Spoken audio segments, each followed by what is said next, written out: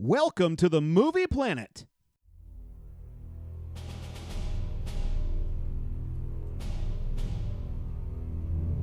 With Joe. He brought a 90-pound asthmatic onto my army base. I let it slide. I thought, what the hell? Maybe he'd be useful to you, like a gerbil. Never thought you'd pick him. He's making me cry. And Steve. Great power has always baffled primitive man. Nice boots, Tinkerbell! Come on, guys. We're all on the same team here.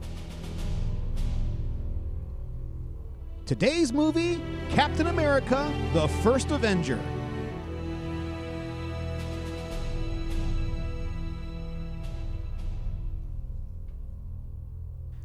Welcome to the Movie Planet. Joining me is the Red Skull to my Steve Rogers. Steve, welcome back, sir. I am honored. You are Red Skull. This is how Skeletor should have been done. Your love of And Skeletor. this is the closest I can get to being him. Oh, I'm in. This is a better version of Skeletor. Yes, it is. This Yes. is how he should have been done. Yeah. Although wasn't Skeletor in the cartoon? Didn't he have a high pitched voice? Yeah, he had a very whiny, high-pitched kind of a... Like Cobra Commander. I'll get you, He-Man. Oh, boy. Well, hey, we'll talk more about that later. If you want to get a hold of us, you can email us at themovieplanetpodcast@gmail.com. We're also on Facebook at /MoviePlanetPod, Twitter, and Instagram at MoviePlanetPod. And on this show, we'll be keeping track of all the movies worth your time in our Movie Planet Preserved. And being that we're doing Captain America, The First Avenger, today we visit the comic book Movie Planet Preserve, and it has 7 and only 7 films in it. Currently, number 1 is Deadpool. Number 2 is Iron Man. Number 3, The Dark Knight. All of those are tied with a perfect score, an A.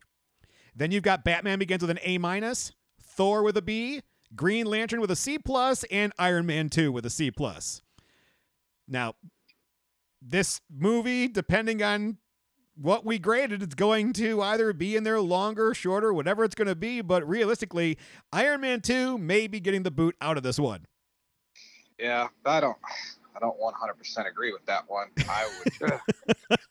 Well, maybe we can have that discussion later and be like, listen, should it be Green Lantern? Should it be Iron Man 2? We'll find out.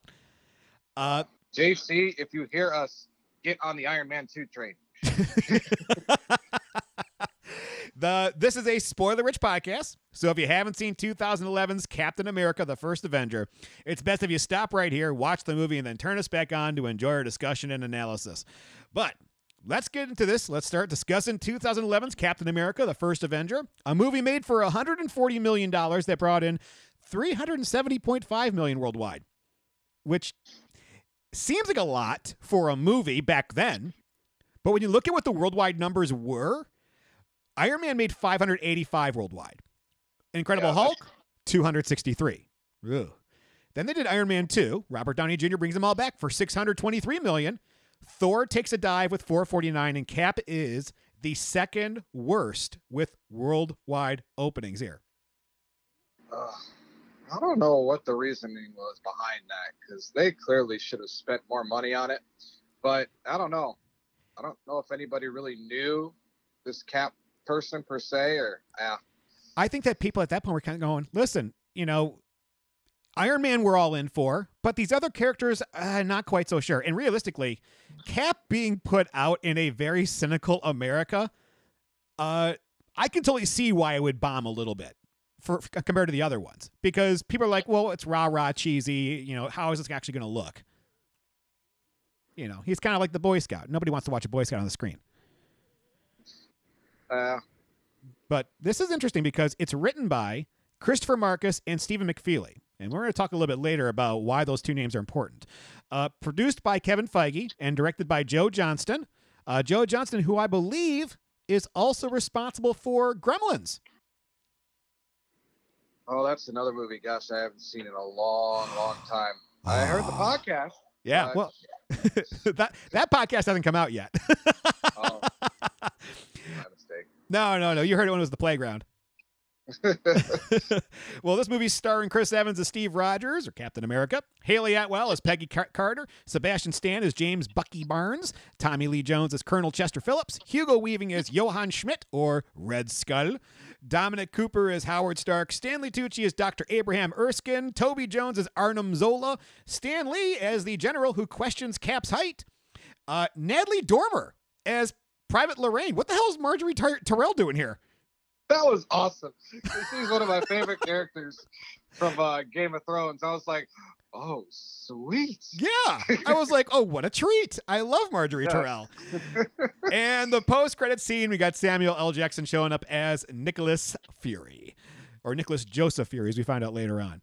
But, hey, let's get into the making of this movie. Don't get on the set, get ready to shoot, and then ask for rewrites. Studios do this crap all the time, and they wonder why they end up with a shit movie. Smoke and mirrors, guys. Welcome to the movie factory. Movie? You know, I hate the word movie. I don't make movies, I make films.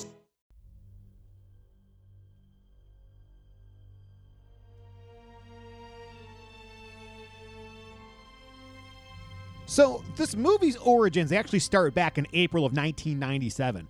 Marvel had negotiated to produce Captain America and had hired screenwriters. Now, a script gets written, and in May of 2000, Marvel gets Artisan Entertainment to help finance the film. However, a lawsuit is put forth from Joe Simon, the creator of Captain America, over the ownership of the copyrights, which completely disrupts the development of the film since the lawsuit isn't settled until 2003, 6 years later. So, we skip forward 2 years from then. It's 2005. Marvel receives $525 million as an investment from Merrill Lynch to independently produce 10 films, including Captain America. Paramount Pictures jumps in and agrees, hey, can we distribute the film on behalf of Marvel? And Marvel says, yeah, sounds great. Now, the film was originally going to be a standalone, according to producer Kevin Feige, with half the movie taking place in World War II and half the movie taking place in modern times. Producer Avi Arad was hoping to have a summer 2008 theatrical release date, but that obviously got pushed back. Now, director Jon Favreau, actually approached Arad about directing the film as a fish-out-of-water comedy. But Favreau was kind of pushed towards a smaller property, you may have heard of it, Iron Man, which kind of worked out well. So instead, they chose Joe Johnston to be the director and had David Self write the script. And many people are probably wondering, well, what happened with Hulk's director, Louis Leterrier? Well, he tried to get the job to do Cap, but he was turned down by the Marvel execs who didn't want a repeat of The Incredible Hulk. So, Joe Johnston has the job, and he hires Christopher Marcus and Stephen McFeely to do a rewrite of the script. Now, before this time, Marcus and McFeely had only written 5 movies, and 3 of them were the Chronicle of Narnia movies. So after this job, they went on to get writing credits on the following movies. They did Pain and Gain, Thor the Dark World, Captain America the Winter Soldier, Guardians of the Galaxy, Captain America Civil War, Avengers Infinity War, and Avengers Endgame. It is amazing how quickly your fate can change in Hollywood. Now, another big reveal for Marvel was getting Alan Silvestri to do the soundtrack for the film.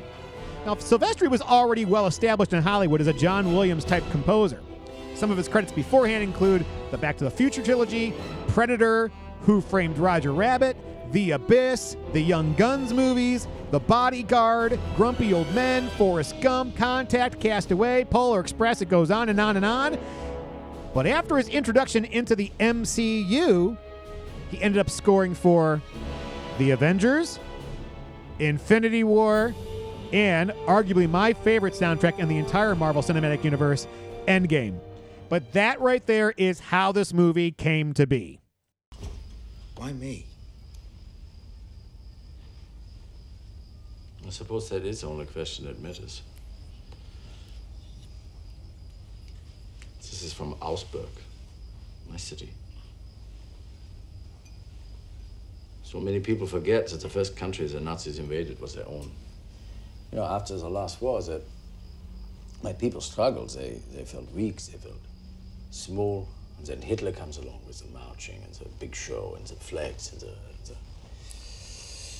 and he hears of me, my work, and he finds me. And he says, you. He says, you will make us strong. Well, I am not interested. So he sends the head of Hydra, his research division, a brilliant scientist by the name of Johann Schmidt.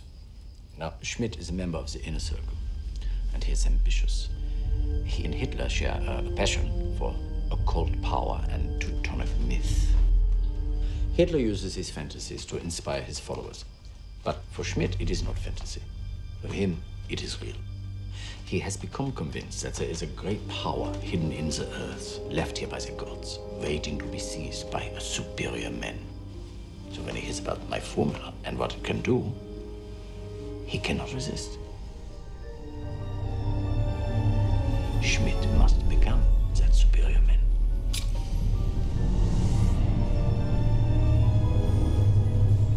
Did it make him stronger? Yeah. But there were other effects. The serum was not ready. But more important, the man. The serum amplifies everything that is inside. So good becomes great. Bad becomes worse.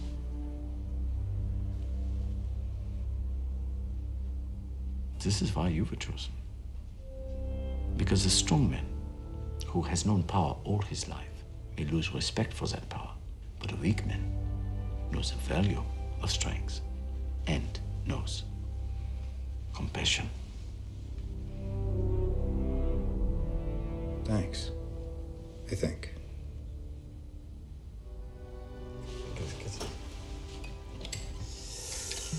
Whatever happens tomorrow, you must promise me one thing.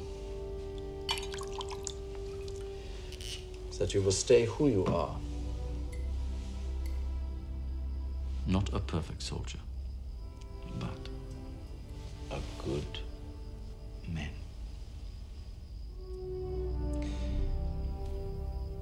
To the little guys. No, wait, what I am doing. No, you have a procedure tomorrow. No fluids. All right, we'll drink it after. No, I don't have a procedure tomorrow. Drink it after, drink it now. All right, hey, Steve, do you remember seeing it for the first time? What'd you think? This is a film I remember seeing. I remember the most because it took me 4 times to see it. I think it was a couple of years ago. I tried sitting down watching this, and again, it was probably not on one of my smartest moves to trying to watch this at 11:30 at night. Oh, Jesus. After a long day, and then that didn't work, and then I tried it again, and then that didn't work. And then I'm like, okay, I need to sit down and watch these MCU movies. And again, that is when you started me on my journey. Yes. And come with me. I finally got through it. So this was like the 4th time I've seen it, which is, if you think about it, that's probably the 2nd most times I've seen. Well, it's up there, surprisingly, of all the MCU movies that I've seen. This probably the 3rd most out of all of them. We're to get into the fact that, is this rewatchable? The first time I saw it, I was not looking forward to this. For me, personally, when I heard they were making a Captain America movie, I thought this is going to suck. It just seemed lame. I went in arms crossed, and I left thinking that it was on par with The Incredible Hulk. Maybe worse. And maybe it's because of my attitude walking into it. Yeah.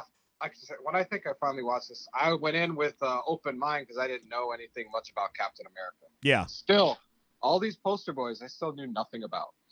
Hey, but you learn throughout time, so you're good. Oh, yeah. But hey, let's get started walking through this movie. This synopsis is from IMDb, so we'll start here. In the present day, researchers in the Arctic Circle uncover the buried wreckage of a large wing-shaped aircraft. While investigating the aircraft's interior, 2 of the researchers discover a frozen circular object with a red, white, and blue motif. I love the opening. I can't believe he saw the shield underneath all that fucking snow. Shoot. Yeah, it made it seem like it was really, really thin because all he did was do one wipe and then you see the shield clear as day. Yeah. I was like, we better get some heavy machinery down here to help him out. You could probably go ting, ting, ting, ting, ting, and he'd be good. I would have loved to have seen, like, if they found his hand or something. Like, in the shield. I found, like, his arm strapped to the back of it. Right. Like he normally does. Like, right. He's trying to protect himself. But if you're coming, here's the thing: if you're coming off of Iron Man 2, the first question you have is, wait, I thought Tony Stark had the shield, but we talked about that earlier, which is maybe he had the prototype for it. Yes. Yeah.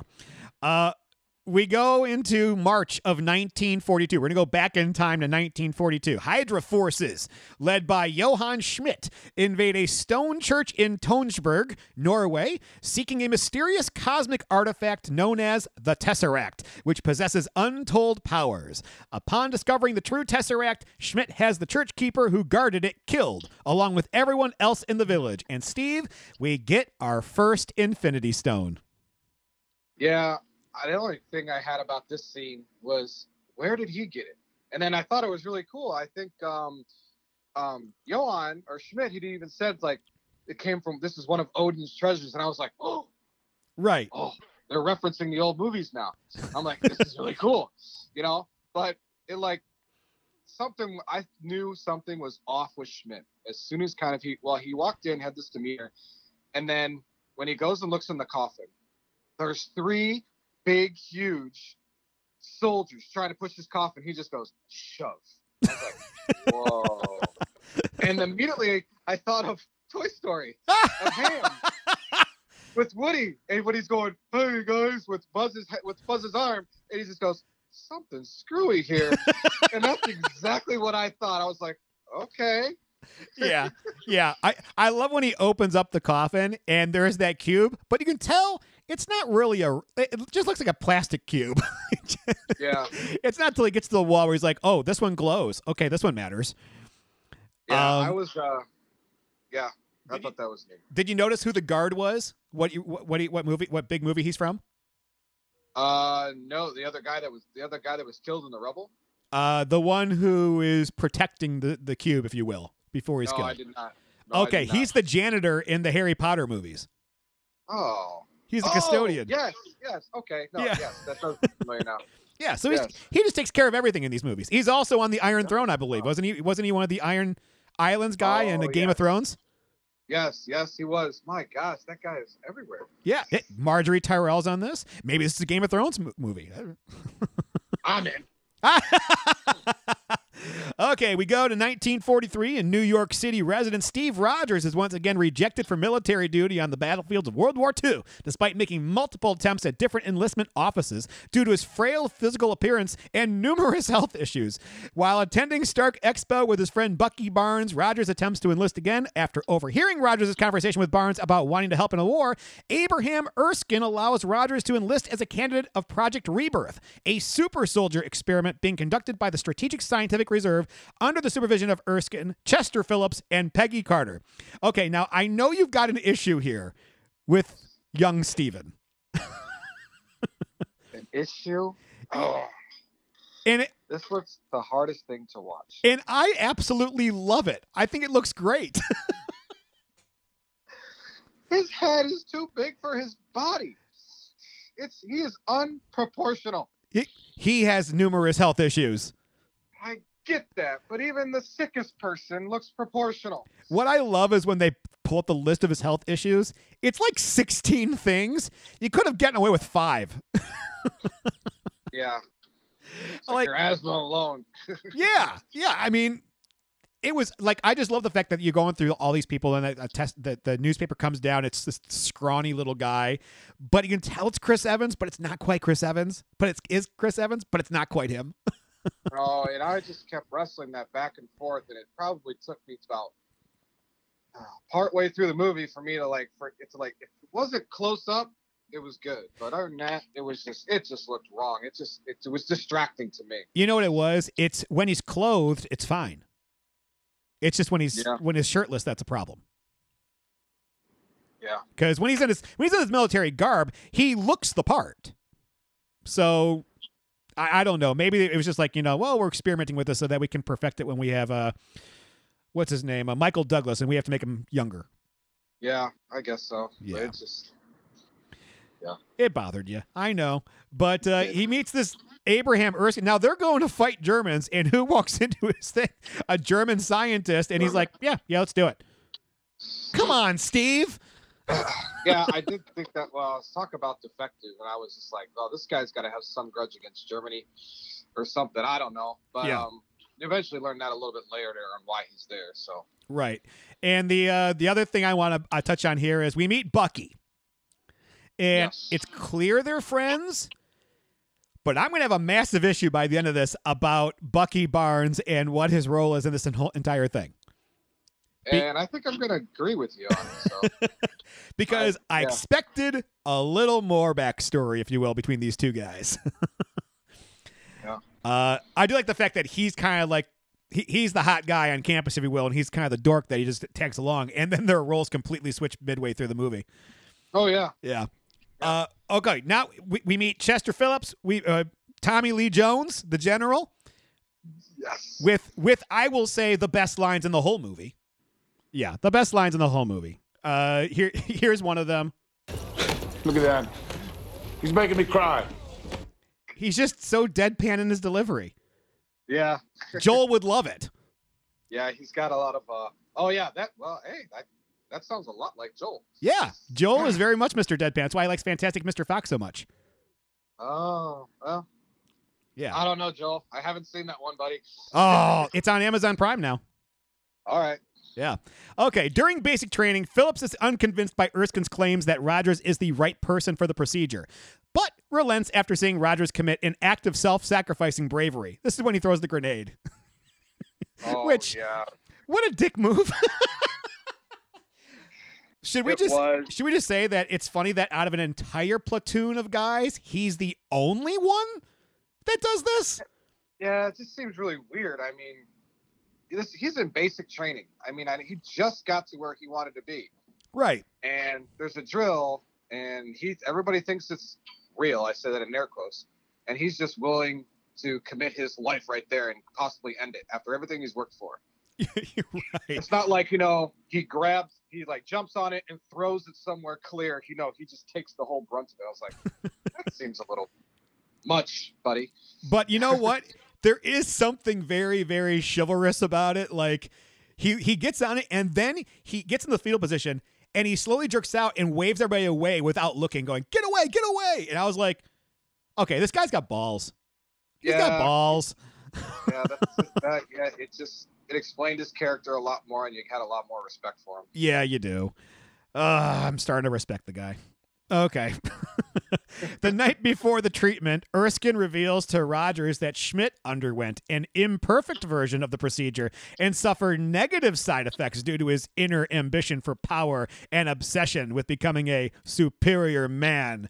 However, he reassures Rogers that he chose him because he believed that Rogers was an inherently good man, and one that, because he had been weak his whole life, would not lose respect for the strength he would gain. This is one of my favorite conversations in the whole movie. Yeah, it was, one, you got to a little bit to know about Red Skull, and I think one of the most important aspects of that conversation was that the serum amplifies everything that's in that person. So if you have a very, very good man, you know, that's amplified a lot, as opposed to the opposite. If you are like a bad man, then you're going to be even worse. Yeah. And you know what's funny is this is both my favorite conversation, but it's also my least favorite thing about the movie, is because the movie just follows the conversation then all the way through. And unfortunately, our main character doesn't go through any character arc whatsoever. Because he's the same person at the beginning as he was at the end. That wasn't pointed out to me later when I read something, and then I was like, wow, that is so true. He's the same throughout the entire film. Yeah. It's like, that is kind of bothersome. Then I got to think, who has the arc in the film? Exactly. I don't know. I really don't. Everybody kind of stays the same. And right now, I'm speechless. It's unbelievable. Back in Europe, Schmidt and Arnim Zola, using one of his machines, successfully harnessed the energies of the Tesseract, intending to use the power to fuel Zola's inventions. Meanwhile, Schmidt, having discovered Erskine's location, dispatches an assassin to kill him. Okay, Steve, this is where we have to suspend our believability. Because if the Nazis had this type of weaponry, it's over. Oh, okay. I'm so glad I'm not the only one who thought this. It's over. First of all, it's bad enough that they just leave these weapons lying around when all of these people are killed. Like, we don't see this technology ever again? No, yeah, and Yeah.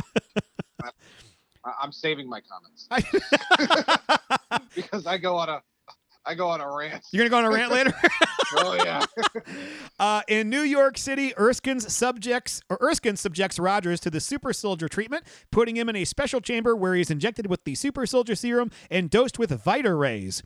Rogers emerges from the chamber taller and with an enhanced physique. How do you feel? Taller. Yeah. Dude, look ripped. Yeah, he's pretty dreamy looking. What's funny is that this is the smallest Captain America will look throughout this entire series. Oh, okay. Because he looks big here, but when he does in Civil War, dude, he's added another 3 or 4 pounds to each one of his guns. Well, he does a lot of running. Yeah. And barefoot. He's barefoot running. Yeah. Yeah. Let's see. After witnessing the success of the experiment, one of the attendees reveals himself to be Schmidt's assassin, Heinz Kruger, who shoots Erskine, killing him. Kruger grabs the last vial of the super soldier serum and escapes the facility into the streets of New York. Rogers runs after Kruger, using his new strength and stamina to run down Kruger's car on foot. Despite attempting to escape in a submarine, Rogers manages to catch Kruger, but the vial of super soldier serum is broken in the process, and the assassin immediately commits suicide by cyanide pill before he can be interrogated for information. This scene does something fantastic, and that is, yes, he is now endowed with all of these great new abilities, but he still doesn't know how they work. Yes. Okay, I was hoping you'd say something. I wanted to give you the word on that one. But yeah, I thought it was great because when he's doing all this running and doing his jumping, he's like, whoa, questioning himself. And then he's running so fast that he accidentally runs into a store. And I was just like, this is so cool. Yeah, I mean, he doesn't know how to turn with all that speed. Yeah, I mean, this is a genuine origin of someone gaining their powers and just like, and learning with them. Yeah. Almost like, and I immediately thought of Iron Man 1 and his first flight with the suit. He's kind of all over the place trying to like just kind of hover there, you know? Yeah. Again, I thought it was a really good origin just like that. Yeah, it was, there's that scene. There's when he jumps and he jumps over the fence and he kind of turns back while he's running going, did I just do that? Yeah. But then it's him. I love the fact that the Kruger guy throws some kid in the water. And of course the cliche is he's going to stop chasing the guy and save the kid. But the kid's like, no, I've got it. I can swim. You can go ahead and get him. I was like, yes, finally someone didn't fall for that move. Yeah, that's true. That's good. But then, okay. So he's still learning all his abilities. He jumps in the water and chases down a submarine.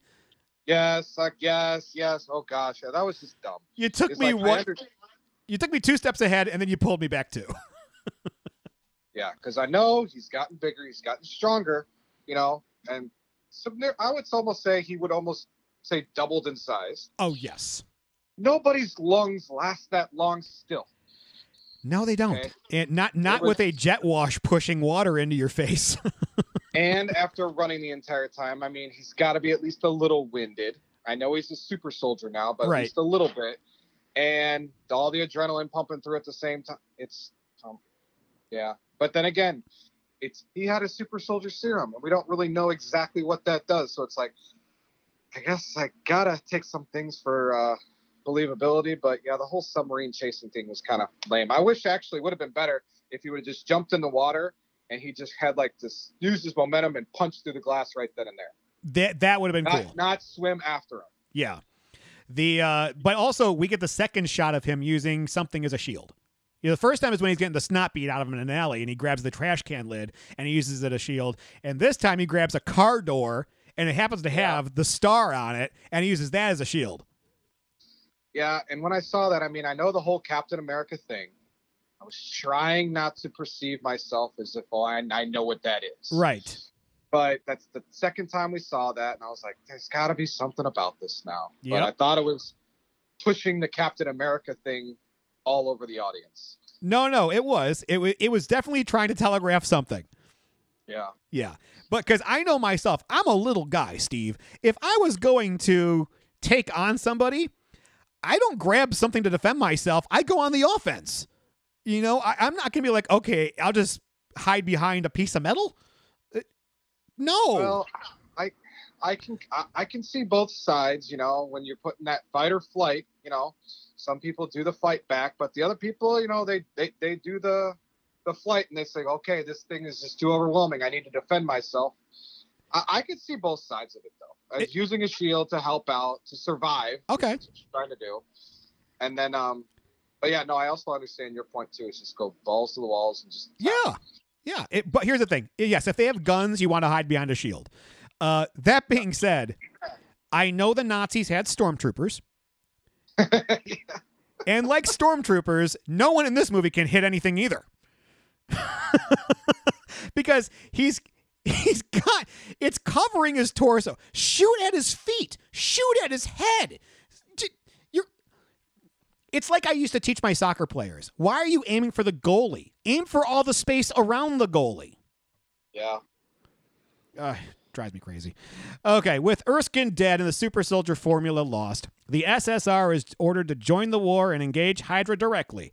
However, Phillips decides to leave Rogers behind and allow scientists to study him in an attempt to rediscover Erskine's formula.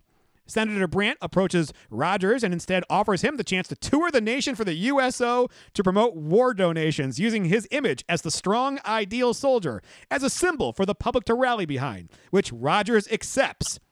During his work for the USO, Rogers performs in scripted stage shows as the Star-Spangled Man, Captain America.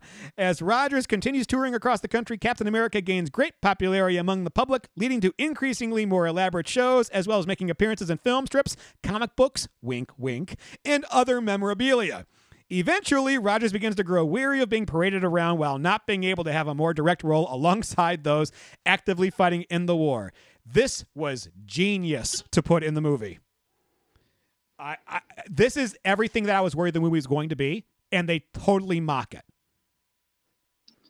So is this storyline when him joining and doing all the USO stuff, is that part of the comics? No.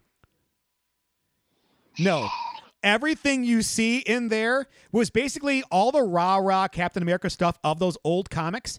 They turned that character of him into this USO scripted version.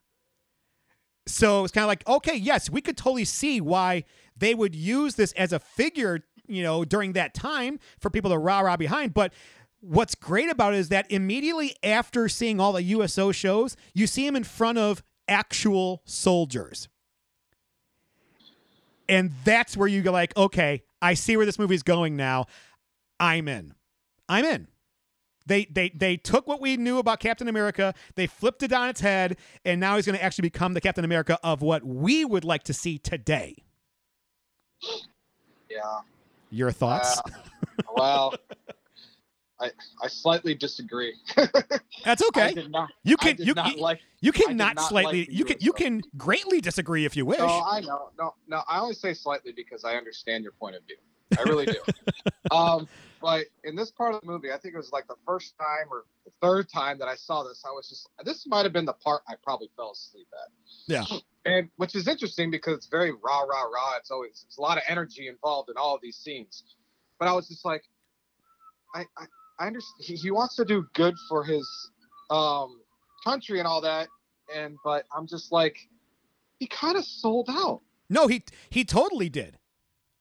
And I was just like, and the U.S. Army knows that they have like this massive weapon at their disposal, and they just put a little bow on it. And I was just like, no. Yeah. I mean, I kind of agreed with with Tommy Lee Jones's character. I can't remember, but I agreed with him to study him so they know what this weapon really is, and then use it so that they can start using this serum. But well, I know you got to make a storyline out of this Captain America. I get that, but I just felt like he just sold out, and he just settled, and and with all the energy that he wanted to do to finally get something and do something good, he just settled. Well, let's keep in mind something here is that he was left behind. Phillips didn't want to take him because he thought he was just an experiment, one of Erskine's experiments. He's left behind, so he has no purpose. And that's when Brandt comes up to him saying, hey, you still want to contribute? You can do this. So it's not like he had the choice to do it. He wasn't allowed to go by General Phillips. Yeah, I guess if you think of it this way, is this is a shoe-in to get on the front lines, then I guess Yeah. I believe that, which makes sense because that's exactly what happens in the movie. Yeah. So, but one of the big things in this is that people were wondering in this movie, is he going to punch out Hitler like he did in the comics? And yes, he does on a stage.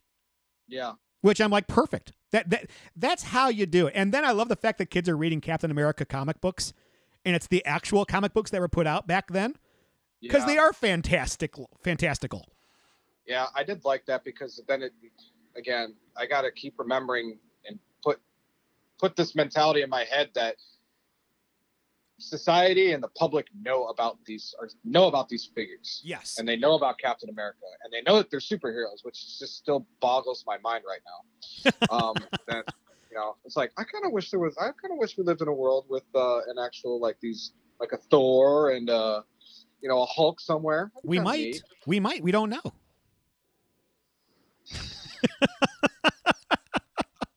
I mean, last night, we're recording this early. We're recording this on July 5th. July 4th, there were fireworks everywhere. Who's to say Jubilee wasn't out there doing some shit?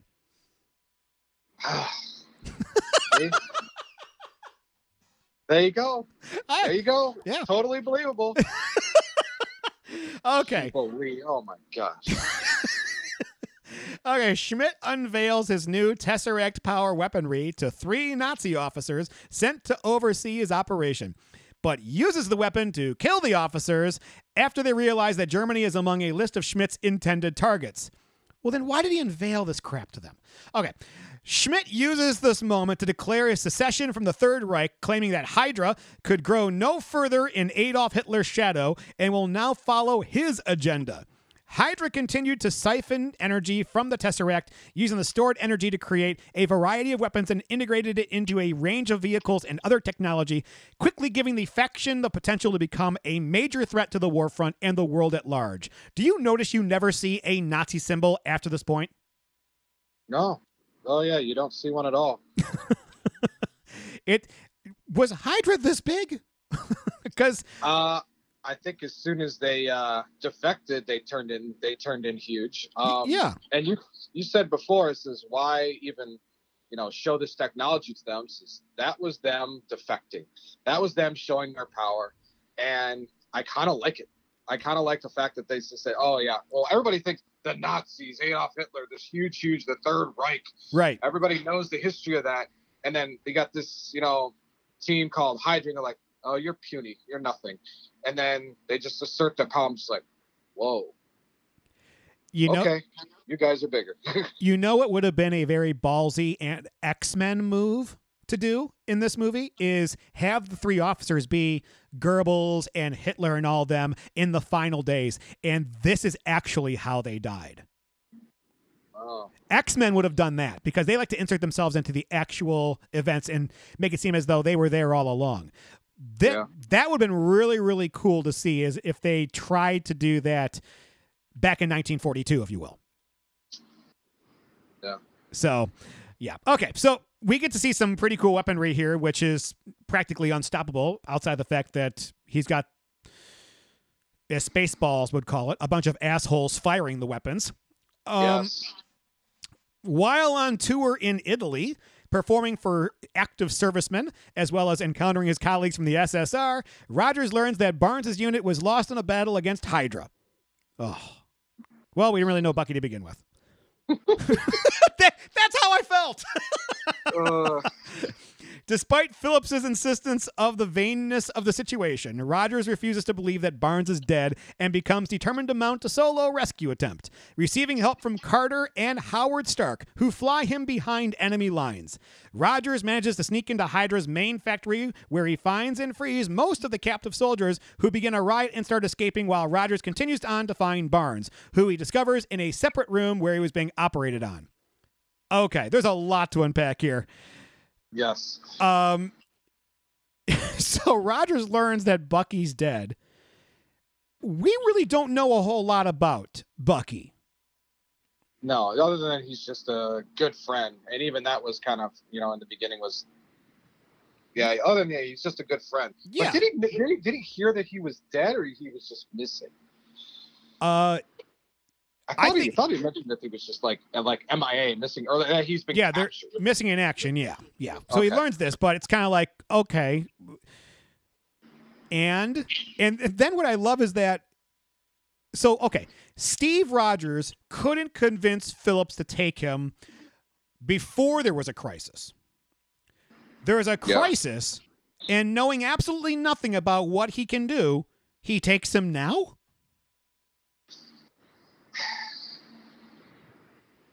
These are problems. Yeah. This guy was just, I mean, well, no, I think back to the very beginning of the scene while in tour in Italy, it says this was just the guy who just got tomatoes thrown at him. Yeah. And now you're going to use him. Girls. Yeah. Sign this. It's like, which, just to touch on that, I thought that was an absolutely perfect segue into that, where he's doing it in front of the actual army men, and they're like, you don't have no idea who we are. We've been out here. Who the heck are you? Yeah. But yeah, it was kind of unique that he all of a sudden decided to trust him. So we also get a little more with Peggy Carter and Howard Stark, which is basically the founding members of S.H.I.E.L.D. Yes. And Howard Stark is okay. I don't know how you feel about Howard Stark in this. I look at Howard Stark as Tony Stark light. Yes. Very nicely put. Yes. Which is exactly how I described Justin Hammer. Well, a guy who none of his shit works. Well,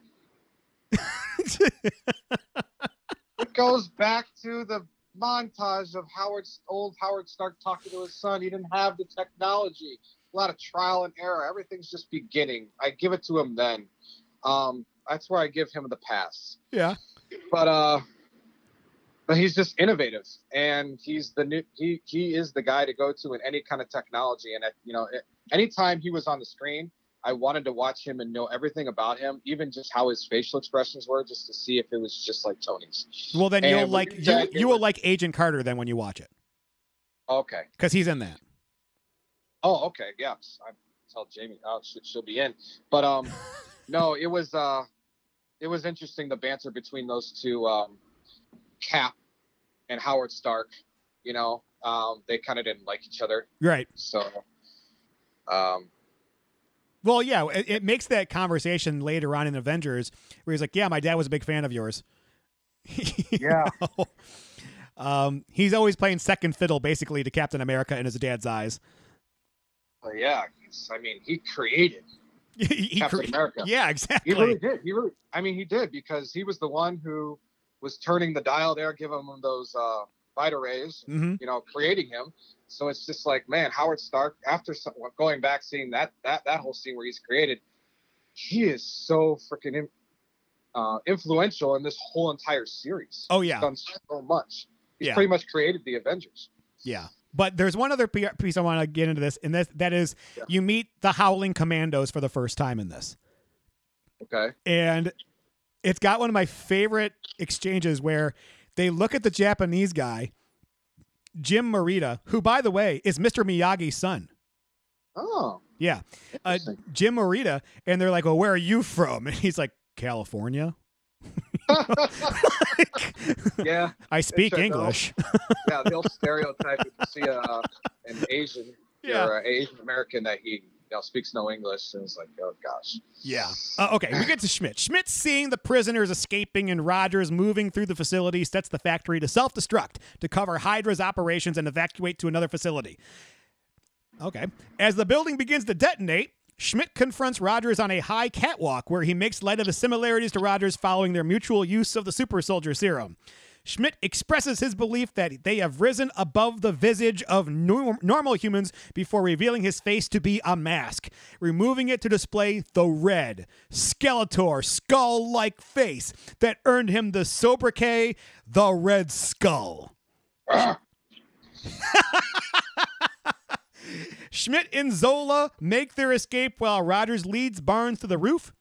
where they both barely manage to escape the factory themselves before regrouping with the escaped soldiers and marching back to base. Okay. What'd you think of Red Skull? I liked him from the beginning. You know, there was something a little bit off with him and his face from the beginning when he finds the Tesseract and he kind of cracks his jaw. Yeah. To the silhouette where he's getting his picture painted, where he's always in the shadows. And then I think there might have been a couple times where you see some kind of dark or red kind of line going by his jawline. There's something screwy with this. Again, something screwy here. Something about his face. So when he kind of does that, well, and then you really see it when he punches him. Yes. And like half his face is like dripping. I was like, oh God, what is that? And then he rips it off. And I was like, ouch. Yeah. You know, and then he's got this dark red. And that's where I just was like, I was a little confused. It's like, how did he get to that? I mean, okay, I know he took the serum and all that, but how did he get to his face turning red, his bones being, you know, decrepit, losing his, I don't know. Is his whole body like that, or is it just his head? You know? But I like the whole scene as, you know, a whole. Yeah.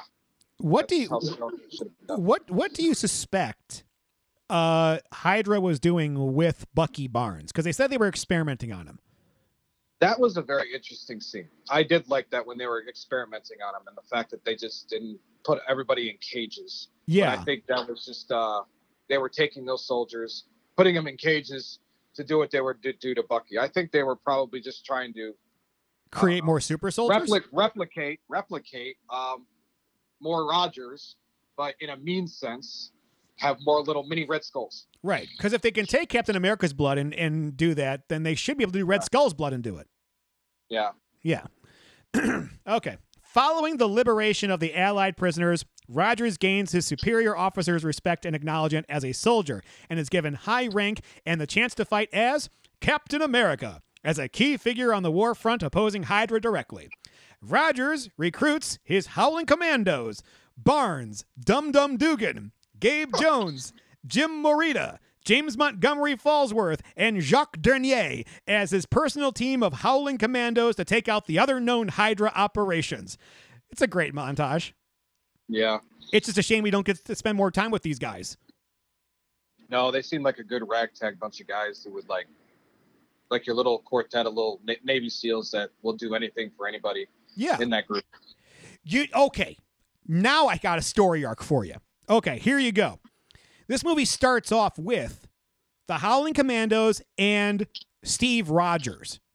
Yeah. And Steve Rogers is the only one of them that's been experimented on. But he's just an underling. There's still a captain above them in this group. The captain dies early on by Red Skull's hand, and they are left without leadership. And this guy who, you know, has been experimented on and only sees himself as an experiment, slowly but surely gains their respect and becomes their Captain America. Now you've got a story arc. Hell, you learn more about Bucky Barnes. You learn more about the Howling Commandos. It means more. Yeah, it does. All right. Marvel, I am free. I'm on summer vacation. I've got nothing to do. Okay. Okay, for the next, let's see. Howard Stark outfits Rogers with advanced equipment, including a durable custom combat uniform and a circular shield made of vibranium for his circular body. Seems as though they just took away a whole lot of shield. Yeah. Passes up on all these other items and says, "Oh, what about this?" Yeah. What about this frisbee looking thing? For the next 2 years, Rogers and his Howling Commandos lead a strong offensive, sabotaging various Hydra operations, much to Schmidt's frustration. Now, did you know this took place over 2 years? I wish they would have alluded to that, like something, but I had to assume that, you know, they didn't go to factory to factory in mere days. Yeah. So I don't know, and especially how you kind of, whenever you kind of have a montage like that in the movie, you got to assume that some time has passed in between. Okay. So I didn't think of it at the time, but I also probably just understood it in the back of my head that, okay, this is over some time. Oh, okay. Yeah, because until I read that, I was like, it's been 2 years. I thought it'd been a couple months. Oh. But yeah, okay. Well, 2 years. You know, Even I'm that's a sorry. long time. Captain America, 2 years? You're Captain freaking America. No, I don't agree. Okay, in 1945, the team later assaults a train carrying Zola. Rogers and Barnes engage in a fight with the soldiers on the train, during which Barnes falls from the train to his apparent death. Wink, wink. While Jones locates Zola on the train and captures him. Rogers is deeply affected by the loss of his best friend, even though the audience isn't, and is convinced by Carter to use his sorrow as motivation to put an end to Hydra for good. Using information extracted from Arnim Zola, the final Hydra stronghold is located, and Rogers leads an attack to stop... Yes? Rogers leads an attack to stop Schmidt from using weapons of mass destruction on the United States. So how did Khaleesi feel about this? Well, I think she saw... Khaleesi is Steve's dog. Actually, I will tell you exactly how she felt about this whole scene, because I felt almost the same exact way. This whole scene was Solo. Thank you. Or was Solo this scene? Oh, well, because this came first. I know, and they're both bad. I had to stop and pause and think to myself. So she probably was saying, "You better mention Solo." Oh man, this train scene, in theory and storyboards, probably sounds good. But when you think that, okay, Captain America, he's definitely stronger than everybody else. He's definitely more athletic than everybody else. I can see him landing on a train and not falling off. The rest of these guys, I don't see that happening. Well, yeah. I mean, that being said, it's Bucky and right, but Bucky lands on it. It's like, okay, yeah, I'm just as good as you. Let's do this. And no, Buckster, you're not. No. What was he? Because we saw him on the table getting experimented. Did they do anything to him? Did they put any kind of serum into him? Well, I guess if they had written a better story, we might know. Well, I think I go on the believability that he was on the operating table and they had done something to him. Okay. Or maybe they didn't finish it and he has something unique about him. Maybe that was their little foreshadowing to that. Like, hey, Captain America done it. Hey, Bucky's done it. You get a shot of Captain America trying to drink and he can't get drunk. Yes. Yeah. Because he's and then they explain all of his abilities. His metabolism is so high, which made me think. Yes. Is that the same serum that Jessica Jones has? Okay. If I may indulge in something with Jessica Jones here, because I've just finished season 3. I liked it. At the end of it, I thought to myself, how did she get her powers? Mm-hmm. Is it ever explained on the show? I'm only on episode 2 in the 3rd season, and it has never been explained. I have no idea. Yeah, it's just said that she was in a car accident and then she came out of it with powers. So unless that car accident had some random needle flying around in it with super serum in it that happened to hit her in the jugular or something, I don't know. Although she does get stabbed in season 3. Oh, wait, Steve can get stabbed also. Yes. Yeah, okay. So they're not bulletproof. They're not knife. No, not Luke Cage. They're not Luke Cage. The Swiss Army knife of that entire universe, if you will. Just bring Luke in. You win.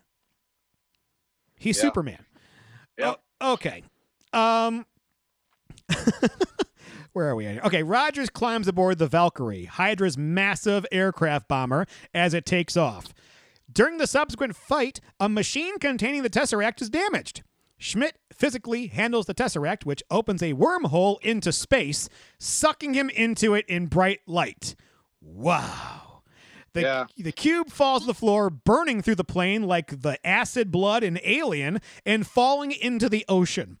Seeing no way to land the plane without the risk of detonating its weapons, Rogers instead crashes it on the Arctic shelf while making a sorrowful goodbye to Carter, making a promise to take her dancing, knowing he would never be able to make the date. Stark later recovers the Tesseract from the ocean floor, but is unable to locate Rogers' body or Schmidt's aircraft. Okay, Steve? So let's get into our problems at this. Okay. First one that I immediately want to talk about is this the first time that the Tesseract has actually I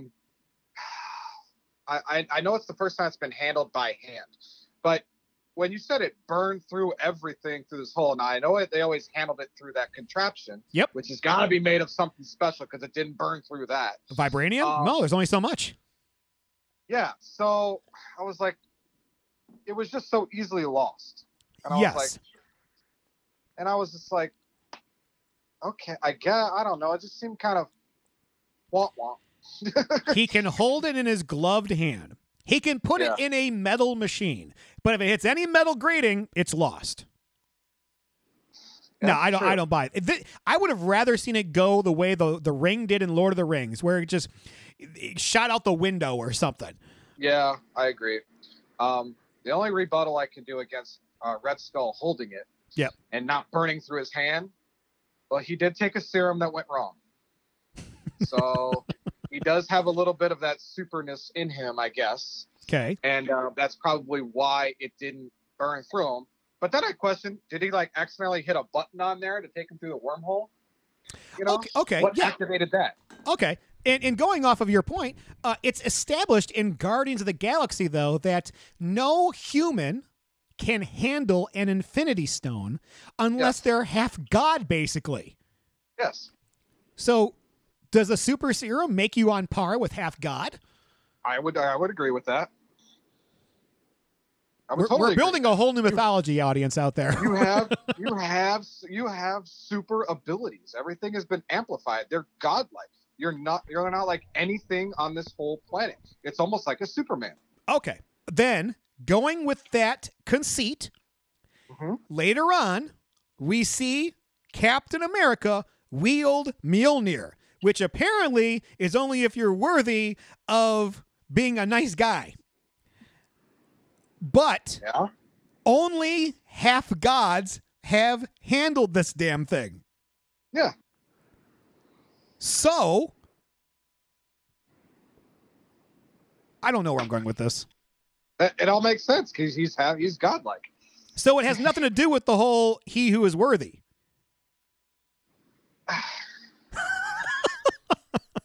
It's really just more like he who has the right bloodline. I think you have to be worthy. That was what Odin put on it. And but Vision handles it.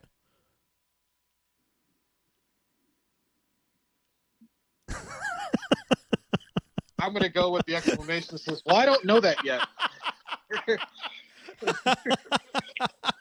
Okay. Now, my next problem with this scene. So, he's going to ram the ship into the Arctic shelf. Mm-hmm. Okay. We get that he's pretty much indestructible, but he can bleed. First of all, if he takes that thing into the Arctic shelf, I don't care how, dude would be decapitated, arms all over the place. It'd be disgusting, the inside of that entire ship. But also, they don't know where it is. Weren't they tracking the damn ship? Unless he turned everything off. But he didn't, because he was radioing her the entire way until he crashes. Well, this is an older technology. Could he have turned all that off but had his radio on? Because that is an old form of communication. I guess here's the thing. If you can explain it away and I can't prove it wrong, we have to assume you're correct. But then again, I go back. This is also Howard Stark's plane. I'm sure. Well, his name's over everything. Yeah. So there's got to be some advanced technology, something in there for them to track it. Because I don't think Howard Stark would make something that somebody can easily just go turn the switch off. But plus this was a Hydra ship. It wasn't Stark ship. Oh, you're right. It was a Hydra ship. Yeah. But I'm sure they used some kind of Stark technology. It's more Stark technology, but put in the wrong hands. Yeah. Okay, so they find the Tesseract, and they can't find Rogers' body or Schmidt's aircraft. They just lose shit now. It cuts to black, and you pretty much assume the movie's over at this point. Mm-hmm. And Rogers awakens in a 1940s-style hospital room, deducing from an anachronistic radio broadcast that he was out of place. He flees outside into what is revealed to be present-day Times Square, where Nick Fury tells him he has been asleep for nearly 70 years. Stunned by this revelation, Rogers' only response is, he had a date. And I like that last line, but at the same time, if I was him, I'd have so many other freaking questions. Yeah, I would have passed out from shock. It's just like, what? He runs out to the now modern Times Square, which is probably next to almost nothing at the time. I mean, I'm sure it was a hustle bustle, but not all the electronics and videos and whatnot. That would have been just sensory overload. I like the scene too. I think when this scene popped up, I kind of almost forgot about it, and I was like, oh, that's right. Okay, I kind of remember this now. Yeah. And I remember the first time I saw it, and I was just like, oh, everything's fine. I thought it was a dream thing at first. And then the other person comes in and says, oh, okay, I guess this is legit. Okay, I guess they found him. And he's fine. Yeah. And then all of a sudden, things start happening where he starts questioning. I was like, oh, wait a minute. This is, whoa. The whole scene took me by surprise. I didn't know it was going to go that way. And I thought it was really neat. Well, and here's the thing. You have to sit there and suspend your belief a little bit with the radio thing, because I've been to my share of sports games. I'm sure you have also. Could you hear 5 minutes of a radio broadcast of that and know that you were at that game? Oh, heck no. Yeah. There's no way in hell I'd be able to, especially a baseball game, which has 162 games in a season. Oh, heck no. How do you know that's the one? Oh, I don't have a super serum, which makes my super brain have super memory. Oh, well it's enhancing everything. Yes. He got himself some super dong in his pants. All right. Hey, I wasn't going to go there. I went there. Okay, so it cuts to credits. And then the post-credits scene is the first time we see a post-credits that's not a scene, but a trailer. Yeah. And it's Steve is in an old-fashioned gym. He's beating the hell out of a punching bag so hard that he knocks it off its chain and sends it flying across the room. And I'm like, wow, I like this, Captain America. Yes. Yeah. Fury enters the gym and asks Steve if he's having trouble sleeping. Steve cynically asks if Fury has come with another mission, and Fury replies to the positive. And the rest of the post-credit scene is a preview for Marvel's Avengers. And I remember seeing this in the theater, and I'm pretty sure I couldn't get up for 5 minutes afterwards. I was just half-mast the entire time. Yeah. It looked so cool. It did. And I actually, all the post-credits that we've seen so far, I actually had to question, it's like, is this the real post-credit? Did they really just put just a trailer at the end of this? I almost kind of wish they would have stopped it after Nick Fury talks. Yeah. The fact that they put a trailer at the end, I'm sorry, I kind of didn't like that. Well, it's kind of fun. It's funny because the scene itself that you see where he's in the gym is a scene from Avengers, it turns out. Yes. So it's not even a post-credit as we've traditionally seen. It's more just like it's a teaser. Yeah. Now wait a year. Well, yeah. I just didn't like the fact that even after that they showed a full trailer of the Avengers movie. I just wish they would have ended it with those two in the gym.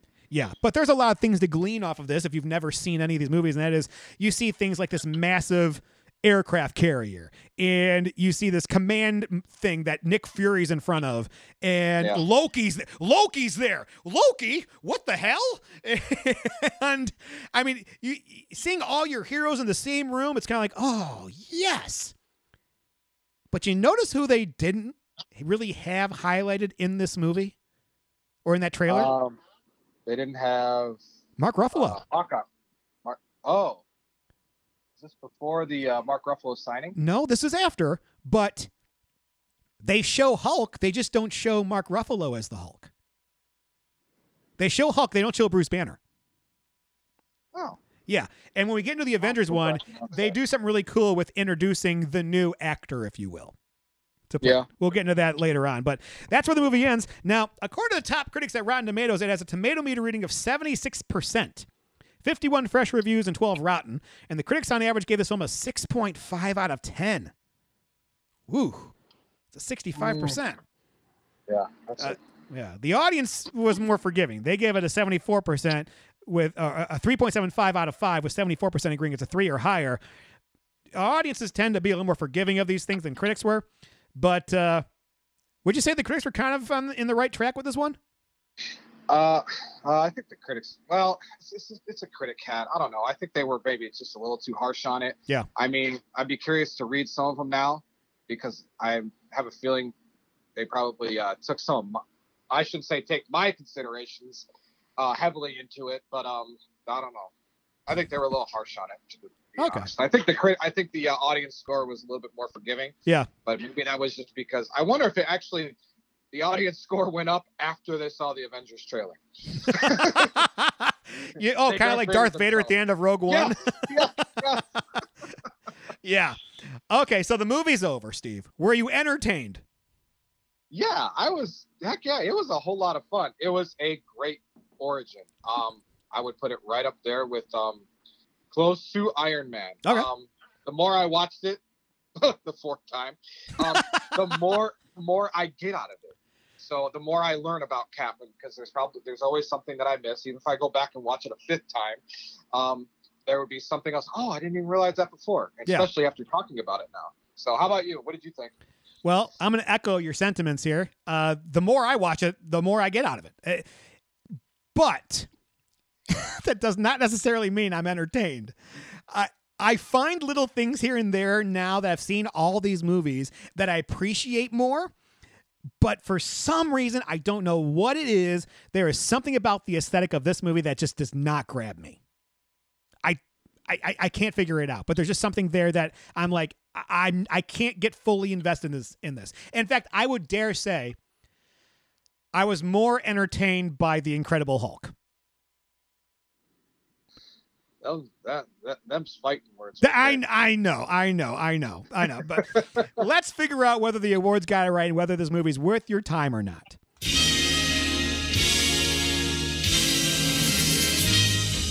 All right. Well, at the Academy Awards, the Academy deemed it completely unworthy of having any nominations, as did the popular kids table, the Golden Globes. They also gave it 0 nominations. So where do you go when you can't win anything? You go to the Saturn Awards.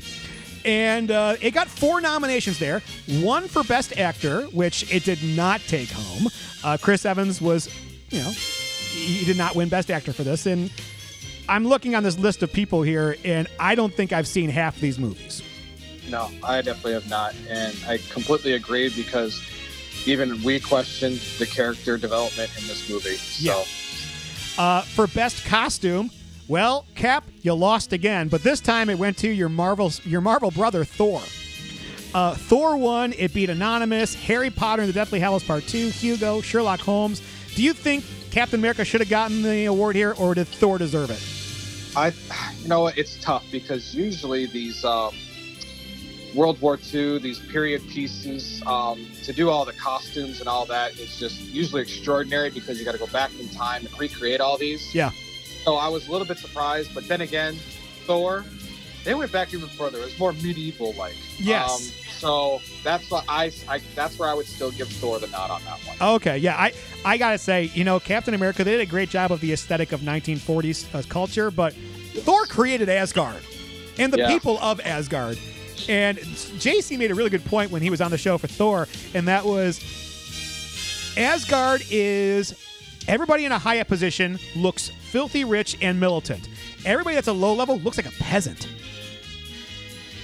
There is no mid-level there. Yeah, that's the old English, medieval time type mentality. So I agree with it. It was nominated for Best Music, but it lost that one to Michael Giacchino's Super 8. And Alan Silvestri did Captain America: The First Avenger. Howard Shore, the guy from Lord of the Rings, did Hugo. Michael Giacchino also did Mission Impossible Ghost Protocol, and John Williams did 2 movies that year, Adventures of Tintin and War Horse. I'm sorry, if you go back in time, Captain America's theme is more recognizable than anything else on there. Yeah, even the music during the credits before the post-credits scene. Yeah. It was, I thought I've seen Super 8, but I saw this movie, I wasn't paying attention much to the music. This makes me think, why the heck did that one win? Here's the thing. Michael Giacchino is great at evoking emotion out of people. I mean, he's the guy that did Lost. Okay. Yeah. So all of his music has those very simple tones, but for some reason just nail you. And Super 8 will make you tear up at the end. But Alan Silvestri's Captain America, it's fun, it's militant, it's 1940s. It feels right. And there's a reason why they brought this guy in then afterwards to be like, hey, Alan, I know you did a good job here. Can you do The Avengers? Can you do Infinity War? Can you do Endgame? I mean, it's him. Yeah, and you're saying all that, and I'm getting goosebumps already. So why didn't this guy win? It was up for Best Production Design. It lost to Hugo because people love to blow Hugo. Best Science Fiction Film. It was up for that, but it lost to Rise of the Planet of the Apes. I gotta agree. Rise is better. Me too. Yeah. Yes, I agree. It lost in Best Special Effects to Rise of the Planet of the Apes, and I have to agree. Yes, I agree. Best Supporting Actor. Andy Serkis wins for Rise of the Planet of the Apes. Stanley Tucci, Dr. Erskine was up for this. He's not even the Best Supporting. No. He's the 7th guy in that movie. Yeah. But here's the thing. Tom Hiddleston was up for Thor. He should have won because Andy Serkis wasn't a supporting actor in that. He was the main guy in Rise of the Planet of the Apes. I don't need to say anything because you took the words right out of my mouth. Seriously, he should have been for Best Actor. Yeah. And then Tom Hiddleston would have won. There you go. Yeah, Loki wins. Okay, now we go to the MTV Movie Awards. It got 1 nomination for Best Hero. And the teens across America said, no, it's Harry Potter. Screw you. No, it would be... I would have Captain America over Thor. Hero.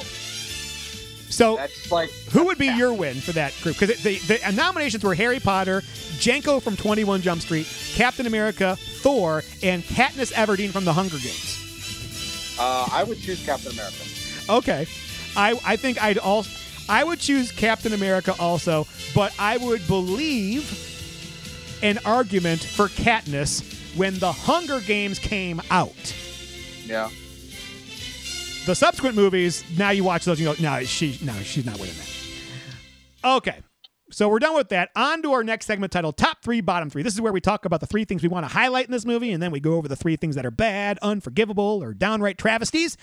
Let's start with the top 3. Steve, what are your top 3 things in Captain America, the First Avenger? All right. My number 3 was Stark's involvement throughout the movie.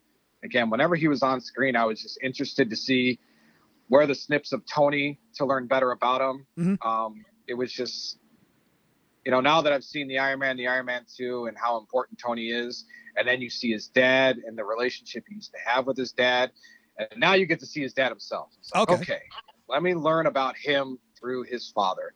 And I think you actually said it best. It was Tony Stark light, because there was at times where he had or Howard Stark had that good soul, but also he could have been a little bit of a tool. His banter with Carter just to get a rise out of Cap. Granted, right. Cap took it the wrong way, but that's the part where I saw a little bit of Tony.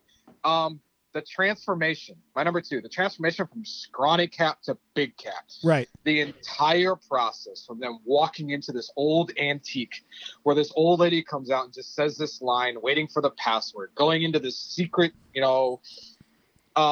facility in this old store, and then coming out of the capsules when he was done. I just enjoyed that whole transformation process. It was it was suspenseful just the entire time. Okay.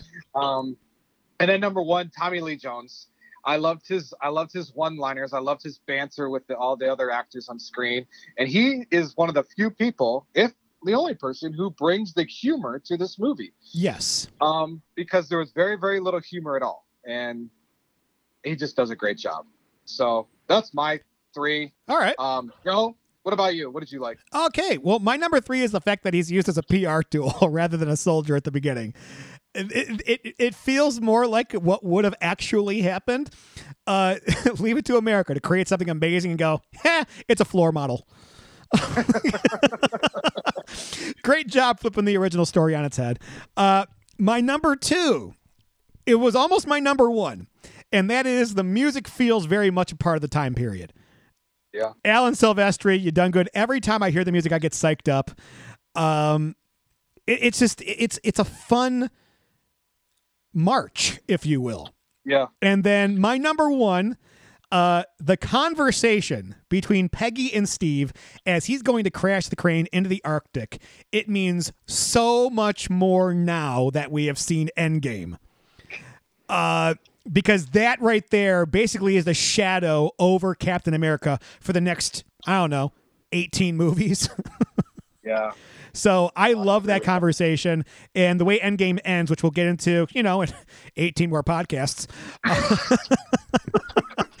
We'll go back to this movie and discuss it.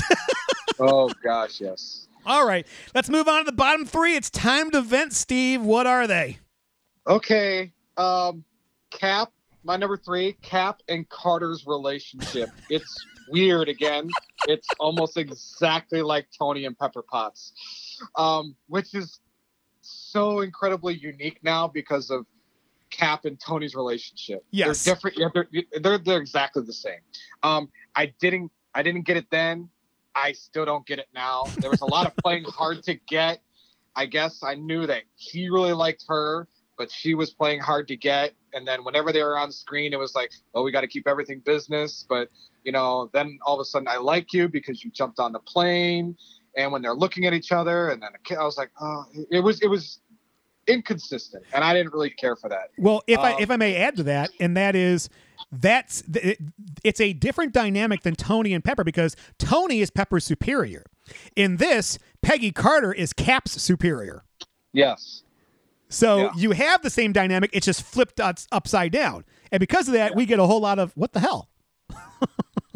Yeah. And I really took a dislike to this part when they were in the taxi or the car going to the facility where he gets transformed. Mm-hmm. And I guess is the scrawny guy, who's I don't know, he always put as like the shy guy.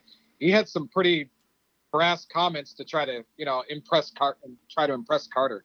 Well, I just was looking for the right partner, little secret innuendos. Like, I'll just come out and say that you like her, but I don't know. He didn't shy away from kissing Marjorie Tyrell either. Well, I think that was a lot of Marjorie Tyrell. I think he just kind of was like, okay. He just kind of. That's still a fun. She does shoot a gun at him several times. Yeah. My number 2. I hate to say it, Red Skull. Oh no. I feel like he's still an unknown in this film. Okay. I wish I knew more about how he transformed into his menacing, disfigured self. Why he turned red? Why not blue? Why not yellow? Why not purple? Why red?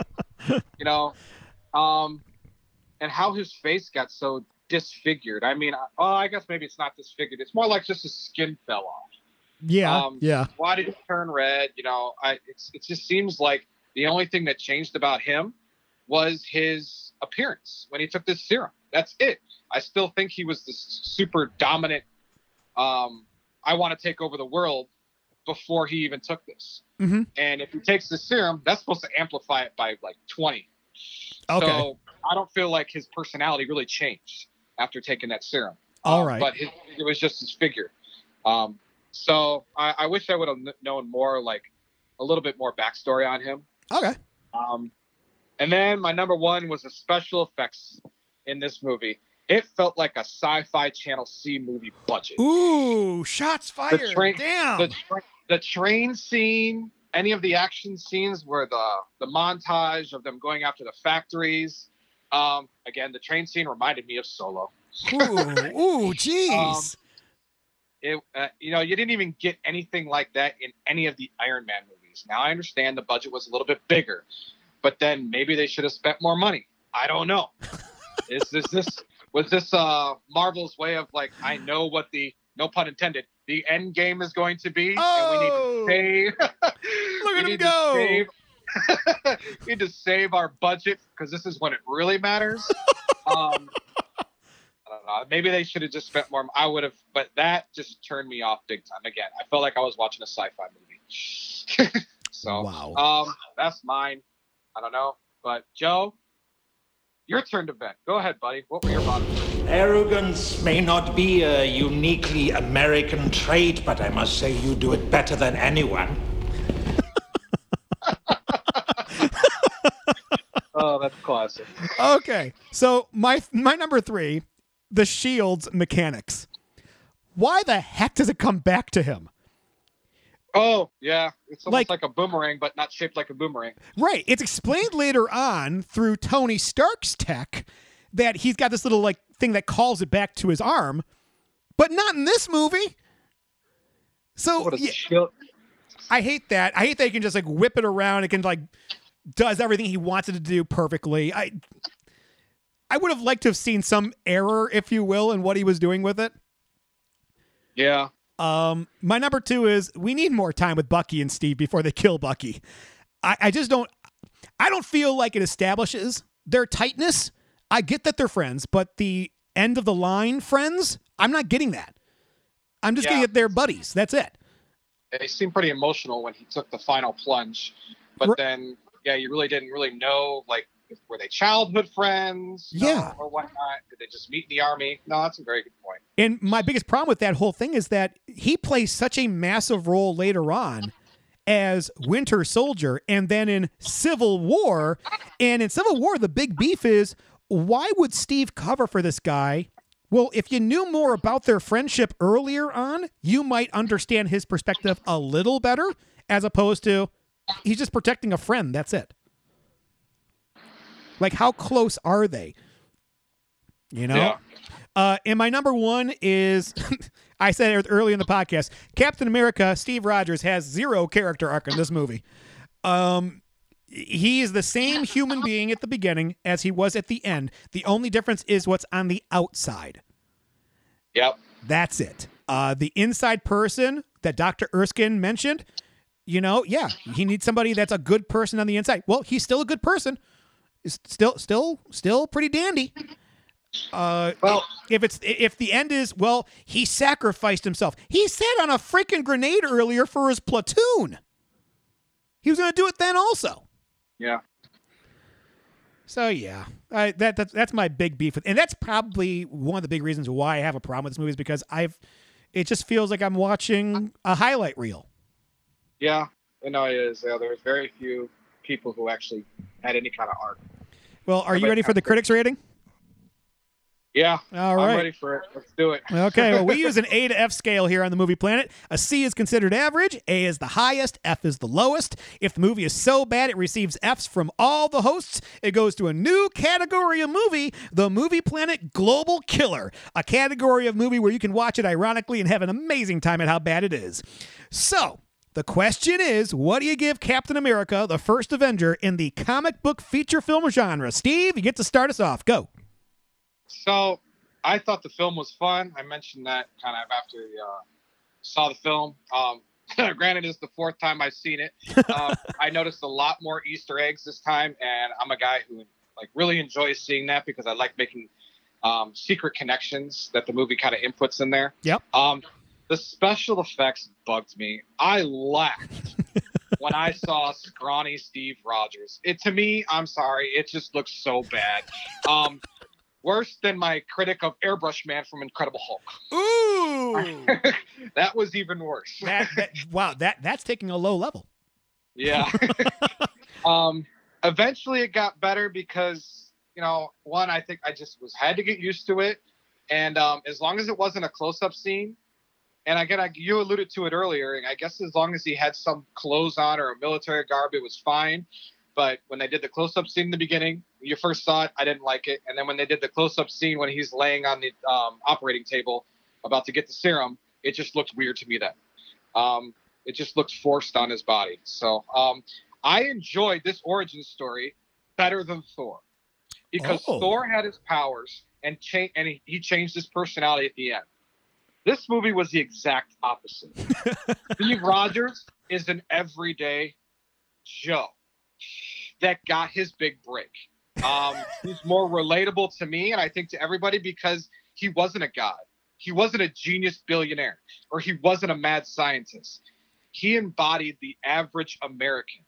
This is why I put it slightly above Thor in terms of origin. As a story, I enjoyed this over Thor as well. I give Captain America... Actually, I'm going to change my grade now. What? And this is because of you, because I think I got to knock it down because of the lack of character development in this film.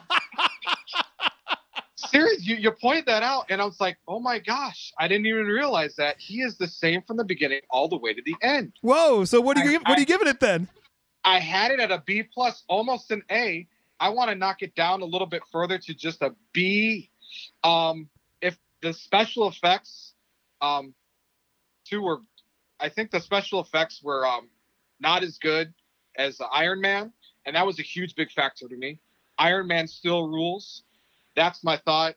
Joe, you're the MCU guru. What's your grade, my friend? Okay, so first and foremost, this is probably the second hardest origin movie to create in the Phase 1 films. Thor was the hardest because of how crazy it was. The challenge with this movie was, how do you make Captain America not only believable, but also be taken seriously in a very cynical America today?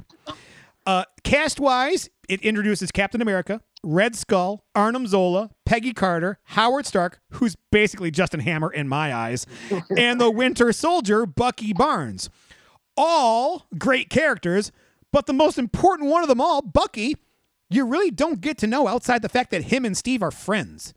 In the grand scheme of things, where his story is going to go next, and in regards to the controversial decision Steve Rogers makes in the future, this needed to be developed more. Now, Chris Evans is perfect for this role. He is Heath Ledger to the Joker. He plays wholesome really well. And Tommy Lee Jones and Hugo Weaving both give great weight to their characters being the experienced actors that they are. And Peggy Carter does a good job of, or Haley Atwell plays a good Peggy Carter. Don't screw with me, high up S.H.I.E.L.D. founding mother, if you will. Plot-wise, the story is nearly perfect, if not for one slight detail, and that's our hero doesn't have an arc. Everyone around him does. Steve Rogers' character is the same at the beginning as he is at the end. There is no growth outside of his physical nature. The only thing that changes is the perception of him by others around him. The other issue with this plot is it really meanders. Although I like the feel of the scenes, I also think for some reason, perhaps the way that they're edited or the way they're scripted, it makes it feel long. Thor had a great pace. This one seems to feel like someone driving a sports car, yet have never used a stick shift before. Organizationally, this movie introduces Hydra and the beginnings of S.H.I.E.L.D., which will echo through Winter Soldier and Civil War, but then after that are largely forgotten. If this was a standalone trilogy of Captain America movies, this movie would be an A- as an origin story. Maybe even an A, depending on where the other movies go. However, being an origin story of a movie that's not just in a trilogy, but also in the MCU too, it's going to get dinged a few more points for what it sets up. It's not fair, I know. To be so harsh on this film for something that was so far into the future, there's no way they could have predicted where it was going to go. Heck, they were just thinking Avengers at this point, and really not too much farther unless it was conceptually. However, history tends to be the ultimate frying pan, and when we throw this one in, we may have misjudged the heat settings. Overall, I'm giving this movie a B+. It's necessary for understanding his origin, but of the origin story so far, it's behind Iron Man and Thor, but above Incredible Hulk. So, I'm giving it a B+. You give it a B. That gives it a 9.5, which puts it above Thor, But now we've got to boot a movie out in our pantheon. And the bottom 2 movies are Green Lantern at a C+ and Iron Man 2 at a C+. Now, Green Lantern has the slight edge at 7.667. Iron Man 2's got a 7.5. Steve, what say you? Do you think we should keep Green Lantern or keep Iron Man 2? If I had my choice, I would keep Iron Man 2. Okay. And I personally would keep Green Lantern. Oh, geez. So, because I'm feeling saucy, I'm going to let you, if you will, next week when we do Avengers, give us your grade of Green Lantern. All right. And then whatever that grade ends up being, we'll figure out whether or not it's getting booted out or not. Because I agree. They're neck and neck. So if you're gonna have a moment here to pull Iron Man 2 in and leave Green Lantern out, we gotta get you grade on this one too, buddy. All right. Is that fair? That challenge accepted. Challenge accepted. Watch next week. Green Lantern will be an F. All right. Well, let's get our critics' hats off. Do you love this movie, like this movie, or none of the above, Steve? I really liked it. I think it's a little bit better than Hulk, where I wanted to. You just need to get through it. I liked it. I would put it on my shelf. Something for my son to enjoy when it was time come. I liked it. Okay. How about you? This is the movie in phase 1 that I least look forward to watching. So I'm going to say none of the above. I'm going to say none of the above on this one, which is weird for me to say for a Marvel movie because I love Marvel movies, but this is a chore for me. So now the ultimate question, would pre-college kids love this movie, like this movie, or none of the above? You know what? You brought up a good point when you were talking about when you were giving your grade, how it's like a race car. Yeah. With the pacing. I think kids might buy into it, but I think they would tap out a couple times, but then they always get drawn back into it for the action sequences. But I think they would kind of check out more because the special effects were just bad.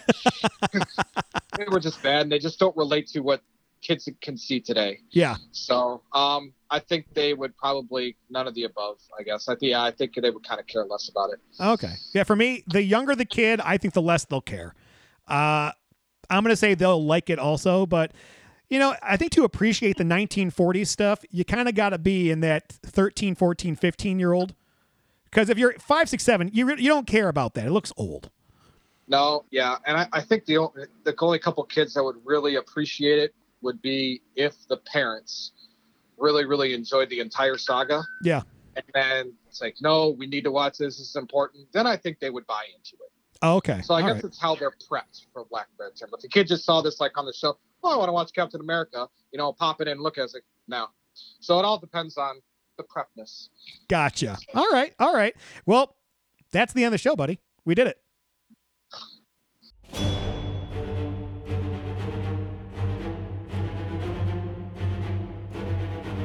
Well, that's all we've got time for today, Movie Planeteers. As you can tell by the music, next show we'll continue our look at the Marvel Cinematic Universe with 2012's The Avengers.